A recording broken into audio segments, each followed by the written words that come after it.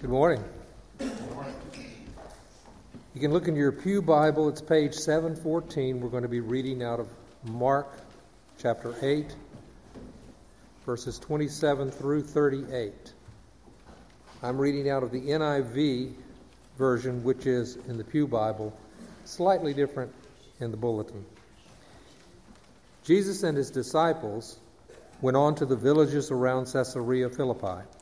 On the way he asked them, "Who do people say I am?" They replied, "Some say John the Baptist, others say Elijah, and still others one of the prophets." "But what about you?" he asked. "Who do you say I am?" Peter answered, "You are the Messiah." Jesus warned them not to tell anyone about him. He then began to teach them that the Son of Man must suffer many things and be rejected by the elders, the chief priests, and the teachers of the law, and that he must be killed and after 3 days rise again. He spoke plainly about this, and Peter took him aside and began to rebuke him. But when Jesus turned and looked at his disciples, he rebuked Peter. "Get behind me, Satan," he said. "You do not have in mind the concerns of God, but merely human concerns." Then he called the crowd to him, along with his disciples, and said, "Whoever wants to be my disciple must deny themselves and take up their cross and follow me. For whoever wants to save their life will lose it, but whoever loses their life for me and for the gospel will save it. What good is it for someone to gain the whole world yet forfeit their soul? Or what can anyone give in exchange for their soul? If anyone is ashamed of me and my words in this adulterous and sinful generation, the Son of Man will be ashamed of them when he comes in his Father's glory with holy angels." This is the word of the Lord. Thanks be to God. You would take your bulletin over to where it says sermon, okay, in the upper right-hand section there near the last page. It says, "From word to action, translating Mark's gospel," and that's been our theme. It really talking about taking the word of God but putting it into action. But I want us to read that together because it takes on a special meaning for you and me this morning. Read that with me, "From word to action, translating Mark's gospel." Will you humor me with that? Ready? From word to action, translating Mark's gospel. And you'll see why it takes on special meaning. Chris Chapman was trying to get his mother-in-law into the car so he could drive her to the doctor. She had an appointment, but he could not get her away from a neighbor. She was outside talking to a neighbor across the fence there, and he gets into the car, he honks the horn, she waves at him and keeps talking. He gets out of the car, calls to her, she waves, keeps talking to this neighbor. Finally, he walks over to her and takes her by the arm, and he said, "We've got to go, you're going to be late." He says, "Okay," but even as he was pulling her away, she was still talking to the neighbor across the fence who was just kind of nodding her head. And finally, they got into the car, and she said, "Chris, I'm so sorry, but I didn't know what to do. That woman would not stop listening to me." Well, sometimes we do a lot more talking than we do listening. And my simple question for you and me this morning is this: are you listening to Jesus? Not so much about something related to yourself, but related to someone or some people whom you and I need to be reaching this day. And it's fitting that we talk about this event that David just read about at this point chronologically as we journey through Lent together in the Gospel of Mark. Jesus has turned his face toward Jerusalem, and he's heading down to what he knows is going to happen to him when he gets to Jerusalem with the suffering and indeed the cross. Now, my question again: are we listening to him? And are we listening to him as he is about to face the cross for you and me? In fact, let's simplify it. Were the disciples listening? If you look at Mark 8, verse 27, which David started reading, they are in a place called Caesarea Philippi. And let me just show you where that is in this Bible map. The green part is all of Israel of Jesus' day. They are way up here in the northern hinterlands of Israel in Caesarea Philippi. And that's the first time Jesus begins to talk about his suffering and death. I know we've talked about this before, but he's really pouring out his heart saying, the Son of Man's going to suffer, he's going to die. After 3 days he will rise again. And as was read, Peter reprimands him. Says, you're not going to die, you're going to be this earthly king that we all want you to be, and we're going to be your chiefs of staff. And Jesus, it does not go over well, as you know. And Jesus says, if you're going to lose your life, that's the way to get to saving your life. What good does it do for you to gain the whole world, but lose your soul? So he's saying you have to take up your cross and follow me. Get rid of yourself and think of others. So you go to Mark chapter 9, and Jesus and the disciples are traveling from Caesarea Philippi down here to Capernaum. And along the way, Jesus says it again, and you can tell he gets more graphic each time. He says the Son of Man's going to be arrested, and he will be handed over to the authorities, and he will be tortured, and he will die, and then he will rise again. And when they get to Capernaum, he asks them, what were you all talking about back there when you all were not listening to me? And they all bowed their heads in shame, probably because what? They were all arguing about what? Which one of them was does anybody know? The greatest. Are they concerned about Jesus at all? No. Who are they concerned about? Themselves. Okay. Well, maybe third time's a charm. So they've gone from Caesarea Philippi down here to Capernaum. You get to Mark chapter 10. They're getting very close to Jerusalem down here. And it's a striking passage because you can tell Jesus is saying, listen to me.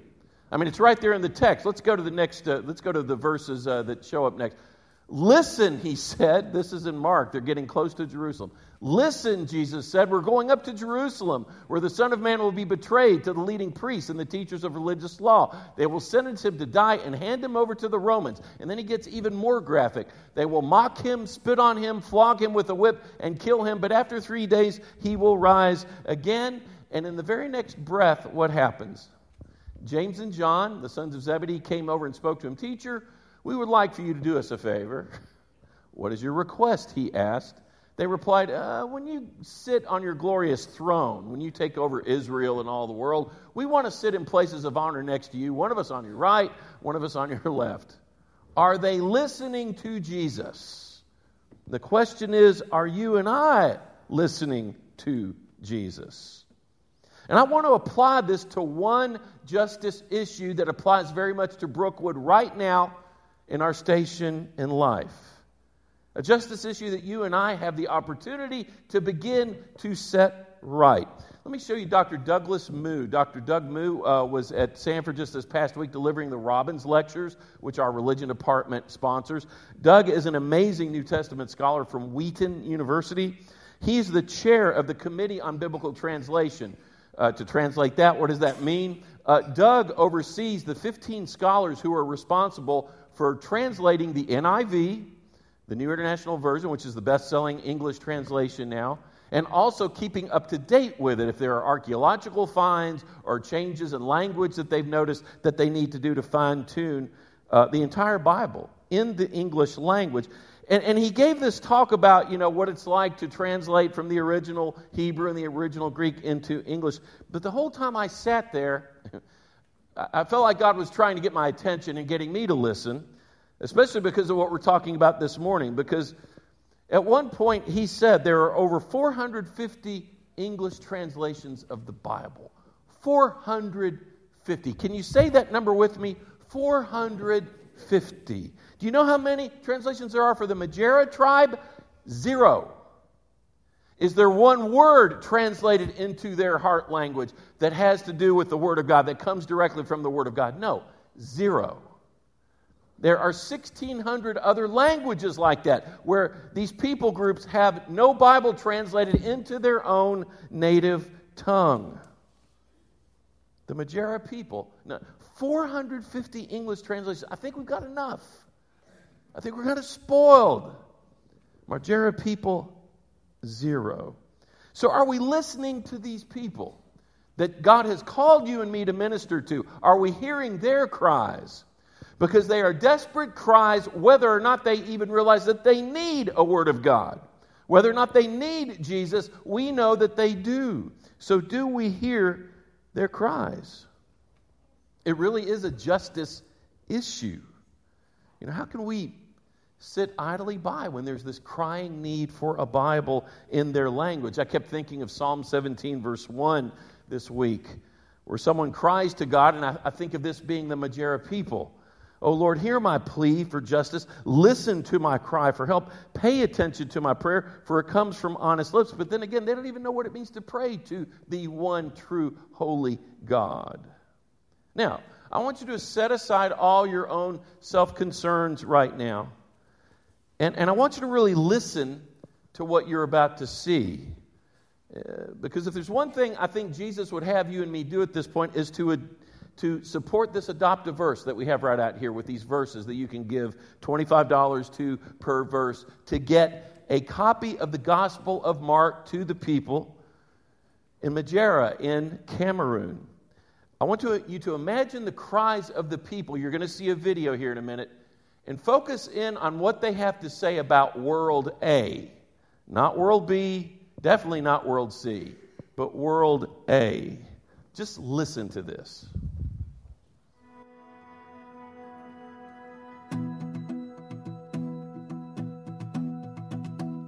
Jesus told us 2,000 years ago that our mission is to go and make disciples of all nations.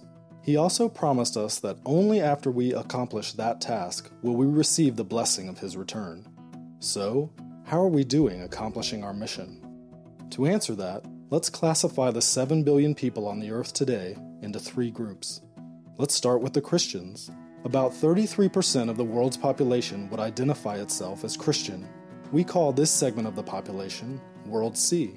C for Christian. It's important to remember that not all of the people that fall into World C are true believers in Christ. They merely identify themselves as Christian because of nominal belief in Jesus, or because they live in a country where everyone is considered Christian, so they would do the same. Next, there's the 38% of the world that has access to the gospel but has chosen not to follow Jesus.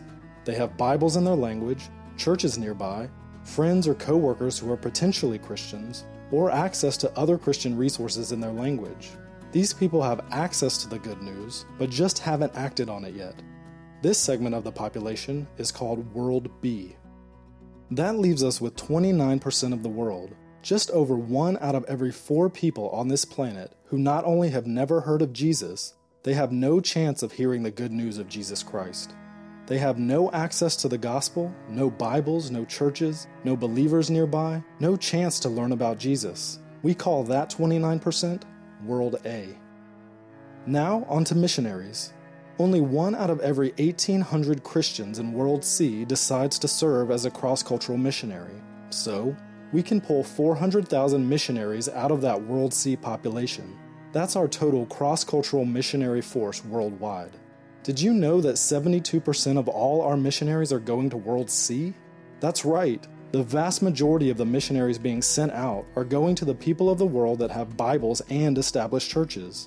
25% of the missionaries are sent to World B, where there is already some access to the church and to the Bible. That leaves only 3% of the total missionary force to handle all of World A, the section of the population without any chance of hearing about Jesus. 29% of the world has no way to hear the gospel, but we're sending only a tiny portion of our Christian workers to them. What about finances?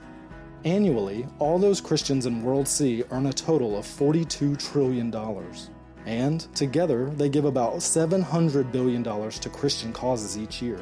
That includes everything: Christian nonprofits, churches, youth programs, missions, etc. Can you do the math? Less than 2% of Christian income is being given to Christ's causes. Out of that $700 billion given to all Christian causes, only $45 billion is given to missions specifically. That's a little over 6%. In fact, there is more money reported embezzled from the church each year than is given to missions. Remember those 400,000 missionaries? We have $45 billion to support them and their cross-cultural work. But how exactly is it allocated? Well, $39 billion goes to World C every year. Yep, 87% of that missions money is being spent in areas of the world that have Bibles and churches available. $5.4 billion, or 12%, goes to World B each year, those that have access to the gospel message but have rejected it. That leaves only $450 million, or 1% of all missions money going to World A, the least reached people of the world. To put that into perspective, annually Americans spend more money on Halloween costumes for their pets than gets sent to World A. To summarize, only 3% of our missionary force, armed with only 1% of missions giving, is going out to reach the 2 billion people who don't have access to the gospel. 2 billion people are still waiting for the good news of Jesus Christ. So here's a question for you. What are you going to do to change that?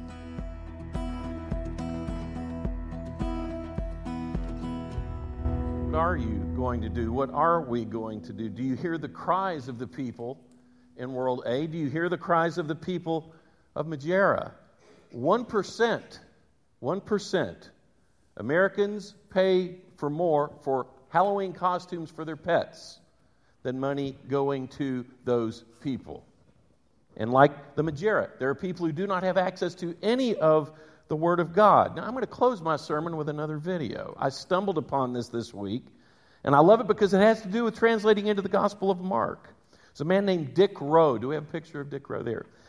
Dick, in 1956, just kind of showed up at a missions spot over on a Philippine island in a little town called Luzon, and in a village that was a part of that town called Gigabat. Okay, so he goes over there, and he just kind of walks in, and the people say, "Why are you here? Why are you here?" And he says, "Well, I want to learn your language, and I'd like to write it down and give you your own Bible in your own native language." And he started just living among these people. And for 7 years, he lived among them, learned their language. And after 7 years, he had to go back to raise more money so he could come back over to the island of Luzon and continue to minister to them. But he left them one thing before he went back to raise money for 2 years. He left them a translation, and I love this. He left them a translation of the Gospel of, guess what? Mark. The Gospel of Mark. Now, do you see this other guy in the picture? His name is Nard Pagayo.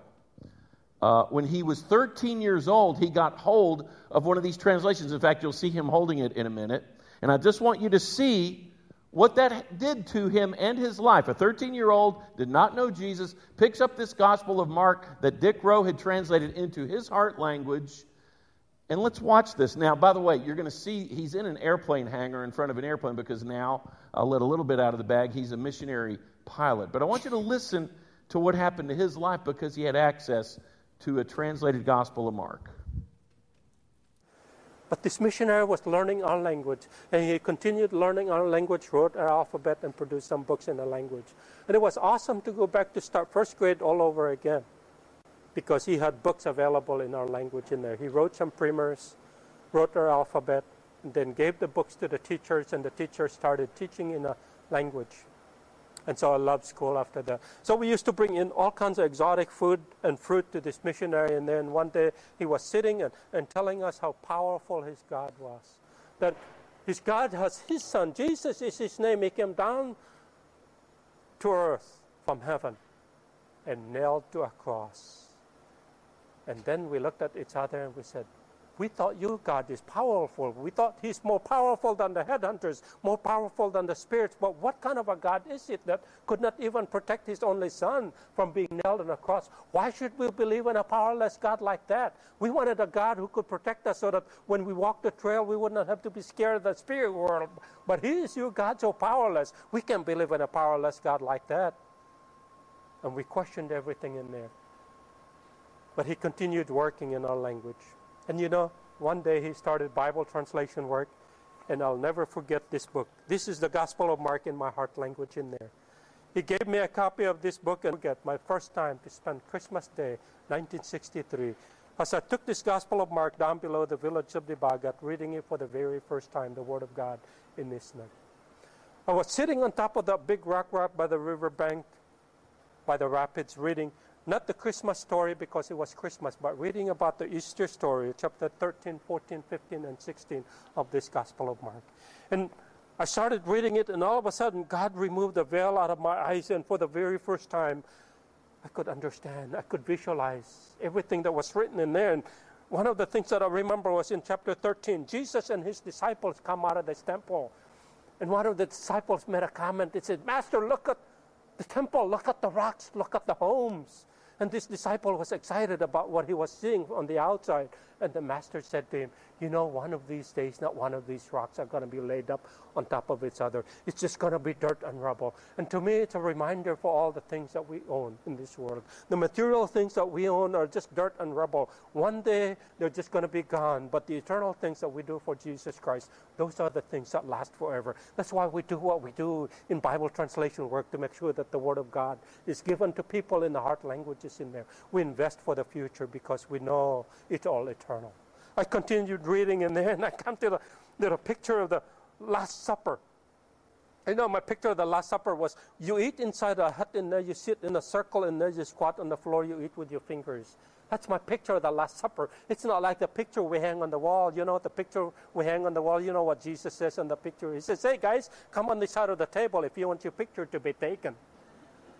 But I continued reading, and all of a sudden there was something in there that I couldn't understand. And I was reading my Bible here, my Gospel of Mark, as fast as I could, and pretty soon there was something that was happening in there that I couldn't understand. And reading it more, you know, pretty soon Jesus and his disciples were taken out of the garden in there where they were praying. And pretty soon they were before Pilate, and pretty soon Pilate scourged Jesus, and pretty soon they took him before the soldiers. And pretty soon the soldiers were making a crown of thorn, and they forced it on his head in agony and pain. They beat him up some more and caned him. And I understood the agony of thorns because in my village we have thorns all along. When they prick your skin, it's an excruciating pain. It hurts. And then they forced him to carry a wooden cross up the hill, and they started nailing his hands and his feet. And there was a breaking point deep in my heart. I hated God to the guts. Why should I believe in you? I shook my fist across the river and shouted on top of my voice, I hate you, God, for who you are, because you couldn't protect your only son. Why should I believe in a powerless God? I wanted a God who could protect me from the spirit world, but here you are so powerless. Why should I believe in you? In this Gospel of Mark, I threw it down to the rocks with all my strength, and I shook my fist some more, and I said, in hatred to God, ranting at him, I said, I'll never believe in a powerless God like you. And I left my gospel down to the rocks, and I started walking back to the village. And as I started walking towards the village in there was something that happened right there then. I said, God, the God of heaven and earth, reached into my heart and squeezed it and said, Nard, I did that for you. I love you that much. And for the very first time, I understood what grace was all about. There was no other argument. What else could I say? The God of heaven and earth said he loved me very much because he gave his only son to me. And I gave my heart to Jesus Christ. I became new. That's what the Bible says. If anyone is in Christ, he's a new creation. The old has passed. Behold, everything becomes new. Man, I was new. That's what it says in 2 Corinthians 5:17. Are you new today? You know Jesus in a personal way? Man, I went back and picked up my Gospel of Mark, and I said, let me see. I sat back on top of that rock. Let me see the end of the story. And I continued reading in there, and I found out the power of the resurrection. Jesus was nailed on the cross and he died. And they buried him in a tomb. And the third day he rose again from the grave. I said, nobody in the Bagat, nobody among the Isnags has ever risen from the grave.